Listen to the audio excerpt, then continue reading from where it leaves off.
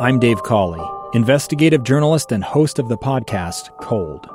Don't miss Cold's new Season 3, where I look into the unsolved disappearance of Sheree Warren, a woman last seen leaving her job at a Salt Lake City office in 1985. Police cast suspicion on Sheree's estranged husband and boyfriend, but never made any arrests or recovered Sheree's remains. Find Cold Season 3, The Search for Sheree, anywhere you get your podcasts.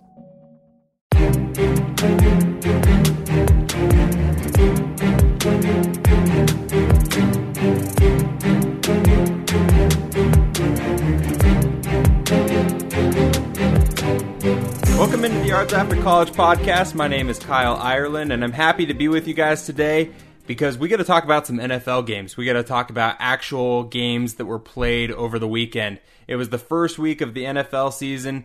It started off on Thursday night with the Kansas City Chiefs and the Houston Texans, and then we had a jam-packed day of football on Sunday, and then we had a doubleheader for Monday Night Football, which was awesome to kind of close and wrap up the week to open the NFL season. There were a number of great performances by locals in the NFL, guys that played college football or high school football in the state of Utah.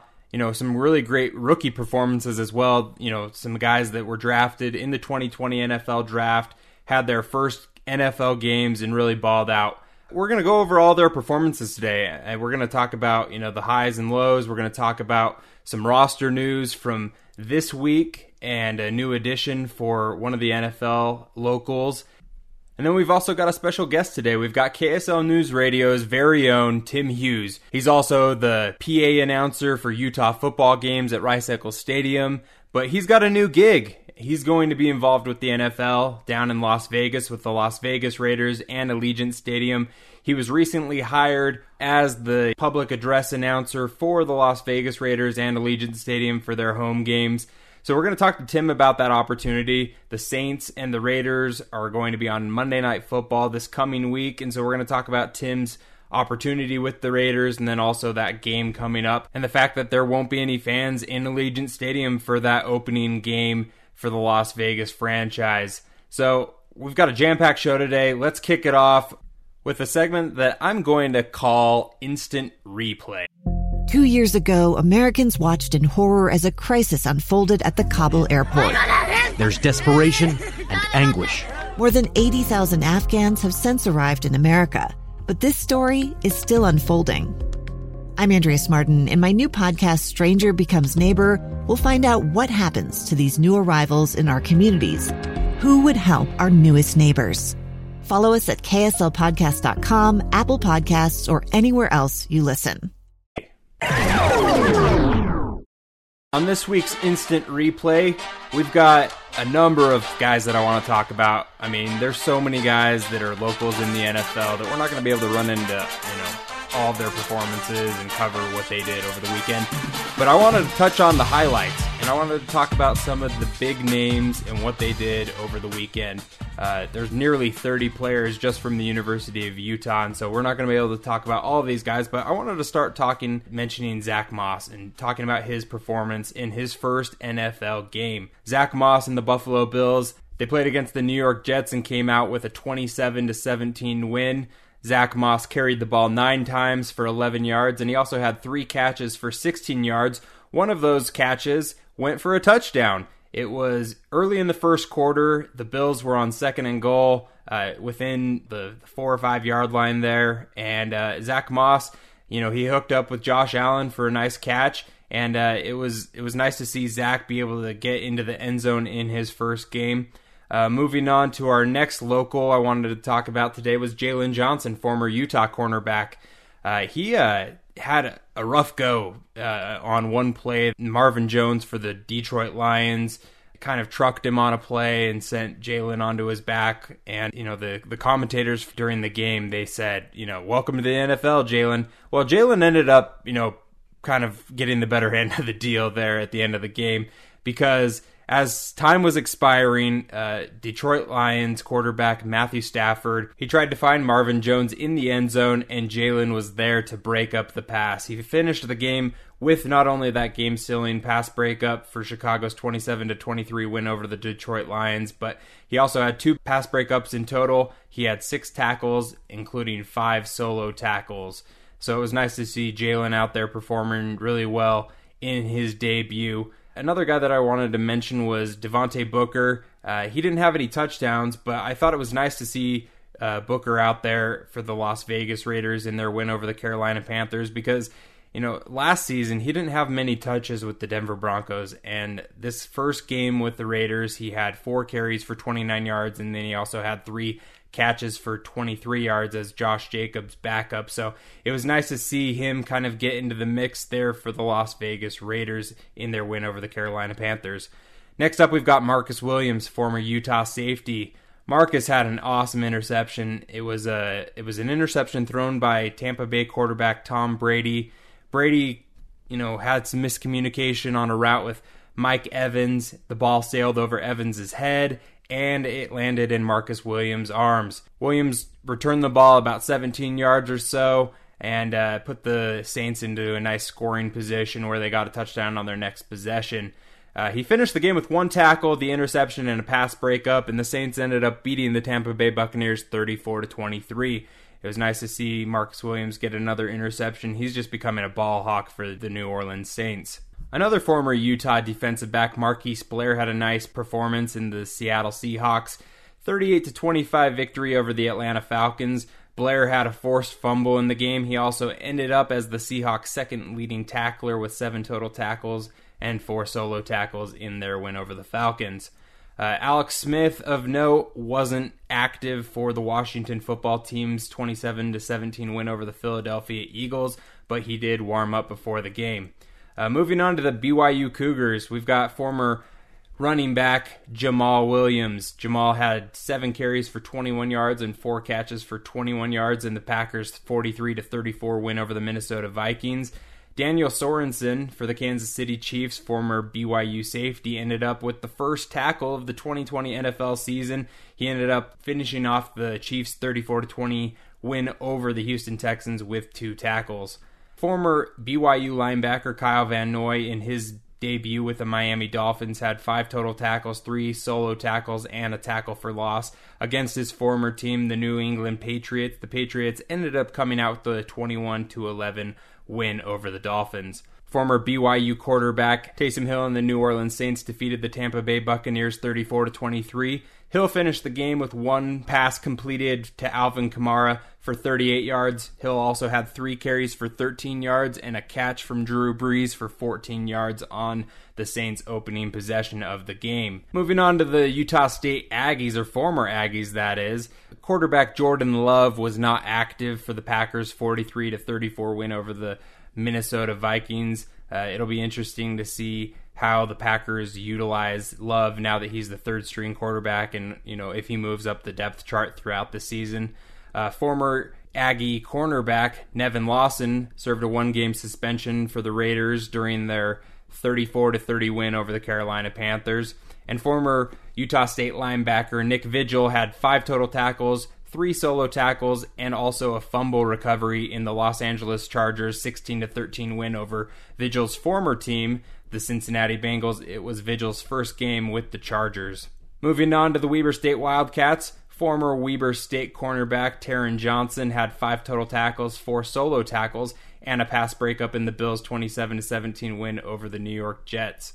So those were some of the highlights from the local guys in the NFL. We've got some stories written up on KSLSports.com highlighting, those big performances, the big plays by these locals in the NFL, and we're going to continue to do that throughout the NFL season. So whether, it's a big performance on Thursday night, we'll have a story up on that for you before the weekend, or on Sundays, we'll have all of the highlight plays. If Taysom Hill throws a touchdown pass, we're going to have that up on KSLSports.com for you. We'll also have Marcus Williams runs back a pick 6. any of those big plays from former Utes, Cougars, Aggies, Thunderbirds, Wildcats, you name it, high school players, will have it up. So we're going to take a quick break and talk with Tim Hughes on the other side. We're going to talk about Tim's opportunity with the Raiders as their public address announcer for the Raiders home game. So we're going to take a quick timeout, and we'll have my conversation with Tim Hughes on the other side.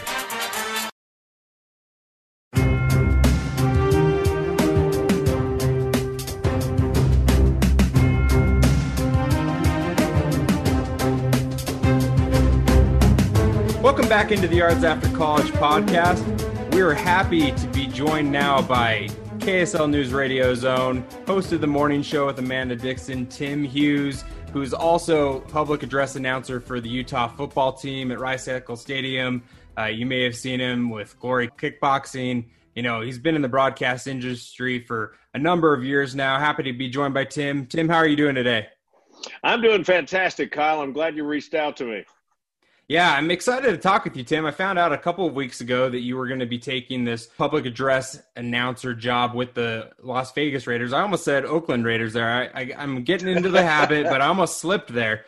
And, it's the first season for the Raiders in Las Vegas, Allegiant Stadium, brand new, $1 billion stadium down there, beautiful. And, it's cool because, Utah football fans or, NFL fans in general now have a team now 5-6 hours down the road, as opposed to, the Broncos 9-10 hours away. It's cool to be able to have a nearby team. And I wanted to kind of get your perspective on that. But I wanted to start off, you've got a number of years in the broadcast industry. You've, worked in football, you've worked in kickboxing. And I wanted to, talk about, how did you get into broadcasting and caused you to really, search that out as far as a career? Well, this is going to date me, but 2019 was my 40th year of doing radio. So I've been at it a long time, but I graduated high school in 1977. And there was a kid up there that while we were in high school, he got the opportunity to do a night shift on a radio station in Pocatello that was called KSEI. And they may still carry those same call letters. I don't know. But he got the gig because his dad owned a clothing store up there and was a big advertiser on the radio station. So we always thought he was like, the king of kings because he was on the radio while we were still in high school. And I kind of got the bug then. And so when I graduated, I looked up broadcast schools, and there happened to be one in Salt Lake City. And I just made the 2.5, 3 hour drive down, lived here for a year going to broadcast school, and then went back to Idaho to get my first job. And after only about, I think, 4 months or something, I got the call to come back to Salt Lake City. And amazingly, I've been here ever since. Radio is kind of known as a transient career. You bounce around a lot, but I've been really, really lucky and spent my entire career, with the exception of those first few months, here in one city. So. How did you find out about this Raiders gig? Did they reach out to you? Did you reach out to them? What was the process like in being able to get this job at Allegiant Stadium for the Las Vegas Raiders? Well, let me back up a little bit because my years in radio here in Salt Lake, I started in country radio at KSOP and worked there for the first 9 years, and then came to KSL the first time in 1988 and did morning drive back then. A lot of people don't remember that, but I was hired to do weekends, and within a few months, they were asking me if I'd consider taking over the morning show, which was a big shocker. And I did that from 1988 to 93, and then I bounced around over to launch KNRS and did Utah's Morning News with Hendricks and Hughes over there. Bob Hendricks was my news guy. And then when that job went away, as I was mentioning a minute ago, radio tends to be a little unsettling sometimes. I started a studio here at home. So I started doing voice work for various clients and things, and just doing radio part-time on the weekends, which kept me busy, but also gave me the opportunity to do a lot of different announcing jobs. And so most of the last decade, I've been traveling the world, all over Europe and to China and Japan, being a ring announcer for Glory Kickboxing. And I fully expected that radio would continue to be a part-time thing for me, and I would just take advantage of the opportunity to have somebody else pay me to go see the world. And I was really enjoying the ring announce work, which I'm still doing off and on now. And oddly enough, it was that job. It was a video of mine that's on YouTube that caught the ear of the game day producer for the Raiders. They were searching on YouTube for voices, and my tag on YouTube is Voice by Hugh. So my guess is that when they, searched voice, one of my videos was among those that came up, and he listened to it.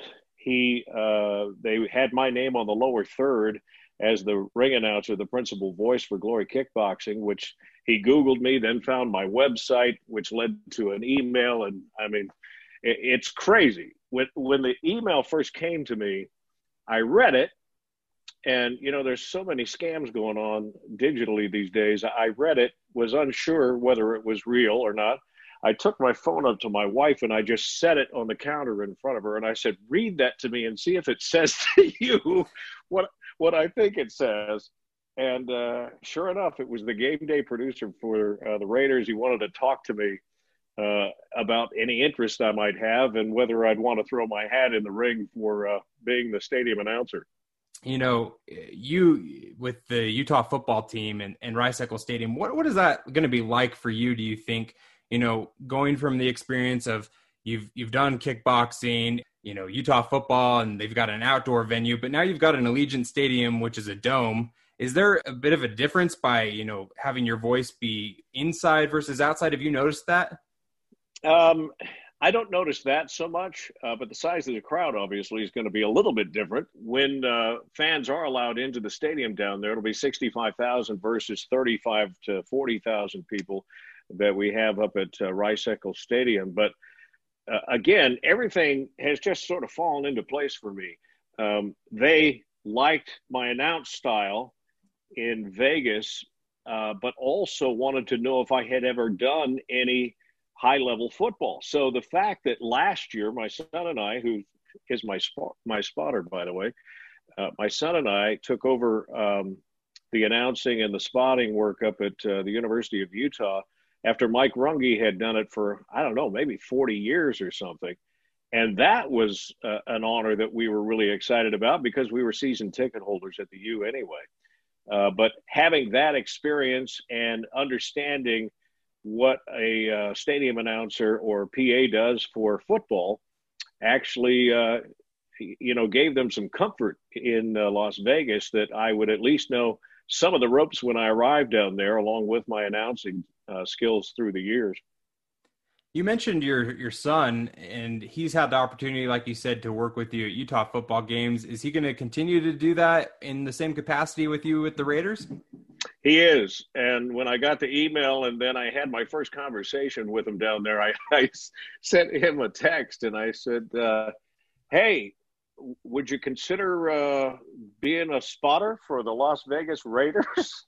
And his head about exploded, obviously, because it was the farthest thing from anybody's mind. But when you get that call and you get that opportunity, of course you take that. And the Raiders kind of like the idea that my son and I already had a system between us because they were going to have to fill that spotter role anyway.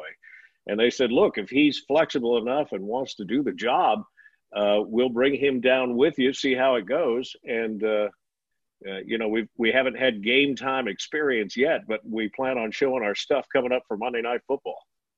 And you mentioned Allegiant Stadium and the fact that there aren't going to be fans there to begin with this season for the Raiders. Obviously, with the pandemic, a number of NFL stadiums are going to be empty like we saw this opening weekend. What are your thoughts on having your first game there as the PA announcer in Allegiant Stadium for the Raiders be without fans? You're just going to be announcing like you normally would, but there's not going to be 60,000 like you mentioned. There's going to be a limited amount of personnel for each team and then the players. Yeah, and I don't mind it at all. Obviously, it would be better energy if there were 65,000 plus people there. But I think the way the production department there in Vegas, the Raiders organization, is looking at it is they have a brand new building. The team is new to Las Vegas, and from a production side, they're almost looking at it like a soft opening for, an amusement park or something, where they're going to have the chance to really hone their skills and get a rhythm within the team, the game day team. So it's an advantage in that way. And they take it very seriously, and they should, that they want to create as much of a home field advantage for the Raiders as they can.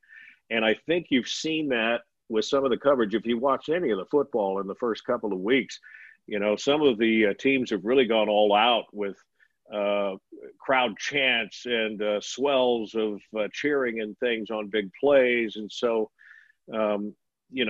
it's all about making the team feel like there's a crowd in the stands. Not much worry about how we feel about it, but we're trying to create an environment that the team can thrive in.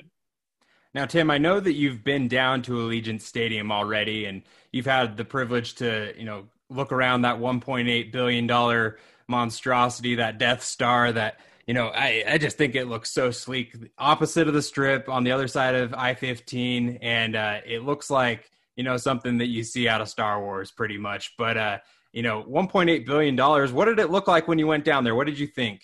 It's impressive. I don't know any other way to put it. When you walk in there, anything, and if you saw any of the video when Gruden first walked onto the field, he himself was stunned. And he turns to Mark Davis and he says, it's one thing to envision this or put this on paper, but it's another thing to walk in and see this amazing building. And of course, it does on that one end with the glass, it faces the Strip. So they have lots of options there. If they're going to have a concert or something, they can close big black curtains and shut off that window. They can open up the curtains so you can just see the Strip in the background, or they have the ability to open up those windows and let fresh air in, which, isn't much when you first think about it, but the coaches have to decide at the beginning of the ball game if they're going to have fresh air, and if they are, it has to stay open all the way through so that you're not, getting an advantage if there's a wind or something. They're not getting an advantage when they shift direction on the field. So there is a little thought going into that, but that field, and this is the most impressive thing to me, actually rolls out of there. They wanted to play on natural grass, and so that grass will wilt if they have it inside the building for too long. So the opposite end, you see the glass, the windows on one end, at the opposite end of the stadium, that whole lower bowl section lifts up on pistons, and the field rolls out so that it can be put out in the sun so they can care for it out there. And the field that UNLV, my understanding is the field that the UNLV will play on is actually underneath the Raiders field. So, yeah, $1.8 billion buys you a lot of toys. It's amazing. Some of the technology in these new stadiums. I mean, I was watching Sunday Night Football on KSL TV over the weekend, and they had, $4 or $5 billion SoFi Stadium. You've got $1.8 billion Allegiant Stadium. It's pretty amazing what they're doing these days.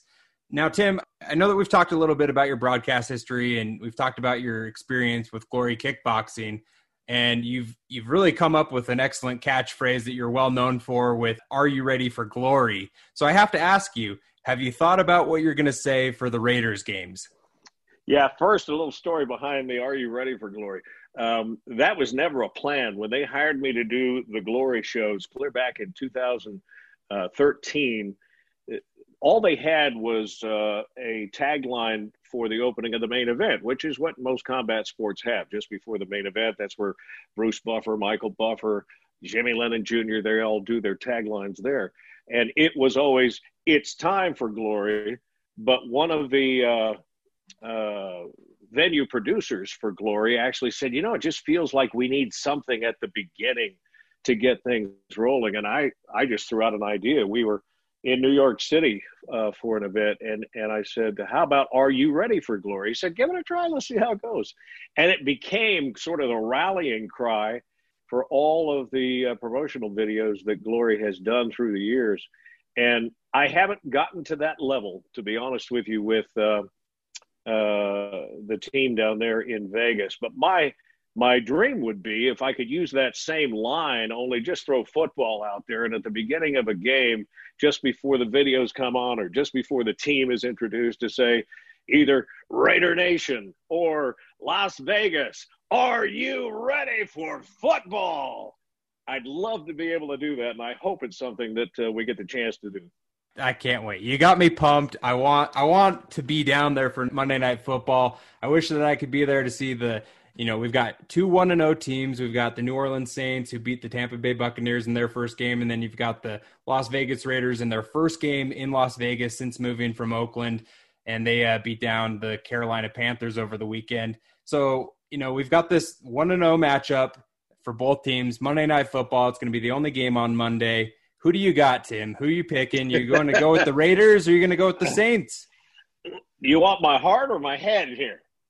Well, I'll leave that up to you. I'm not going to sway you anyway. Well, Josh Jacobs was a beast in that first game for the Raiders, and that defensive stop on 4th and less than a yard was huge. But everybody knows that the Panthers are not the Saints, and the expectation is on paper and everything else that the Saints would win this ball game. I wish we had 65,000 people there in Vegas coming off of a successful debut so that the Raiders could put their best performance in against what is going to be one of their toughest games all year. Probably the Saints win this game, but how sweet would it be if the Raiders somehow found a way? And that young receiving crew, by the way, for the Raiders, we watched that team camp. This Ruggs kid out of Alabama is amazing, and he is fast as lightning and has great hands. And Gruden knows he's going with a really young team this year. I think they're the second youngest team in the league, or maybe that's even just at the receiver position. But it was one of the things they wanted to improve this year, so there's some big question marks there. But, boy, it would be sweet to see the Raiders pull one off. You can find him on social media, on Twitter at VoiceByHughes. You can also hear him weekdays from 5 a.m. to 9 a.m. with Amanda Dixon on Utah's Morning News on KSL News Radio 1160, 102.7 FM. Tim, I know that Raiders fans and football fans everywhere are excited for football to get back to normal, so we can head down to Allegiant Stadium and we can hear your voice fill that beautiful new stadium. But until then, I appreciate you being able to join the Yards After College podcast, and have a good call on Monday. Thank you so much. And speaking of, after college, Chase Hansen, of course, is a backup for those Saints coming in. Taysom Hill will be their former BYU guy. And by the way, I mentioned I graduated in 1977 in Pocatello, Idaho. There were only 2 high schools when I went to school back then. One was Pocatello High, one was Highland High. I graduated from Pocatello High, and Taysom graduated from Highland High. What are the chances that 2 guys from a small town like Pocatello, Idaho, end up in different capacities on Monday Night Football in Las Vegas? Dreams do come true, Kyle. They do indeed. Thanks for your time, Tim. Thank you.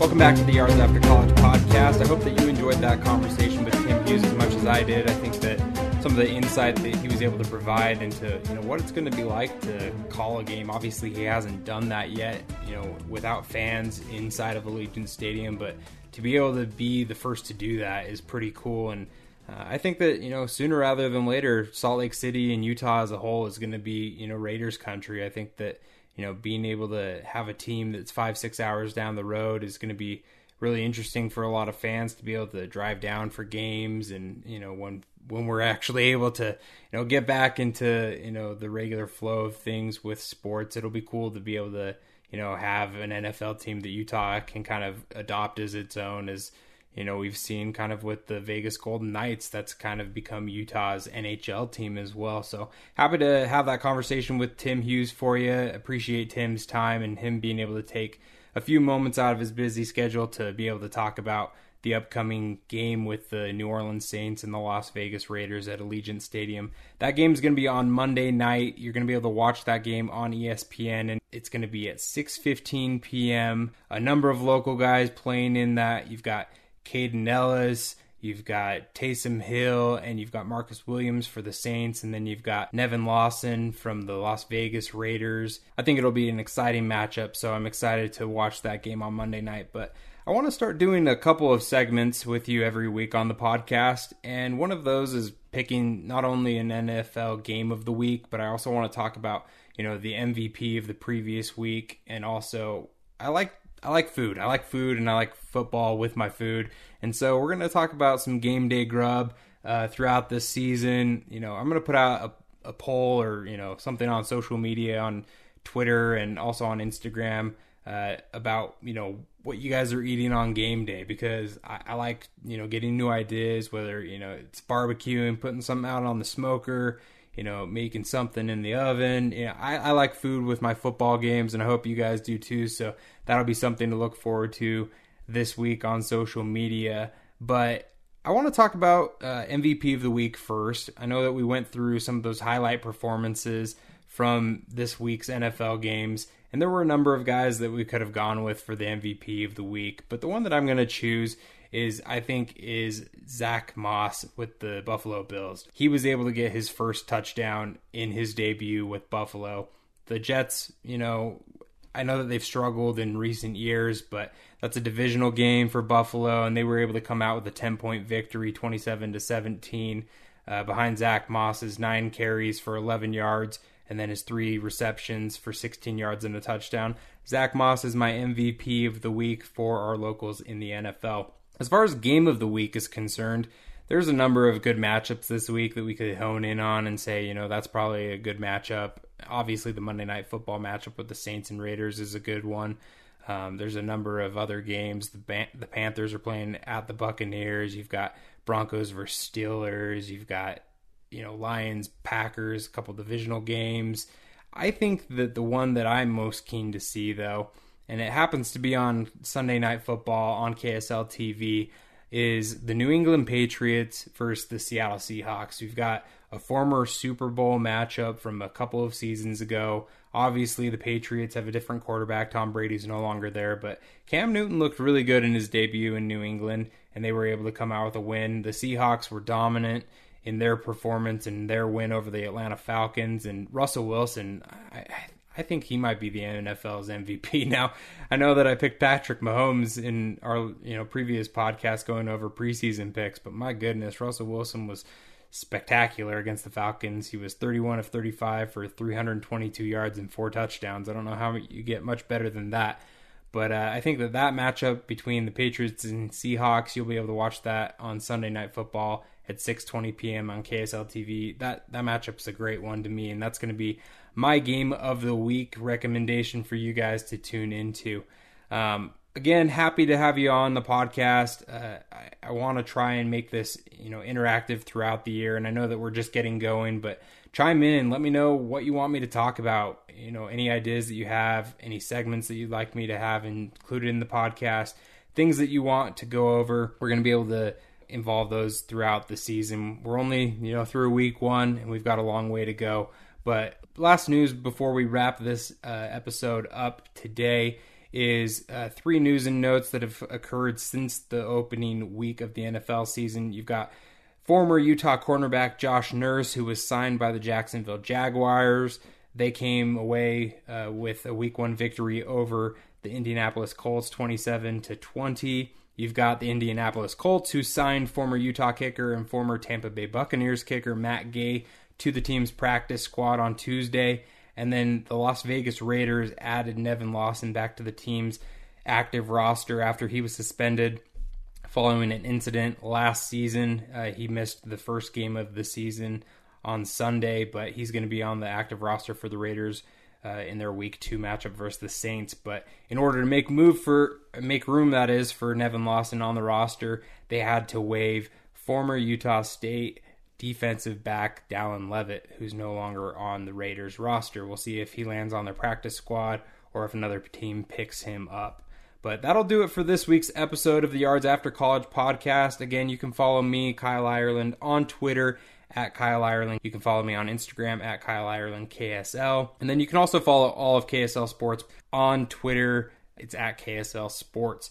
And then be sure to read us at KSLSports.com and tune into Sports Beat. Catch all of the highlights for these NFL games on Sports Beat. You know, Sundays, not only the local guys in the NFL, but good plays around the NFL and as a whole. So tune into KSL Sports Beat every night, and then also especially on the weekends to be able to get those NFL highlights. That'll do it for this week's episode. Be sure to watch Thursday Night Football. You got the Bengals and Browns, and then we've got a full slate coming up on Sunday and Monday Night Football. Until then, this has been the Yards After College podcast, brought to you by KSLSports.com.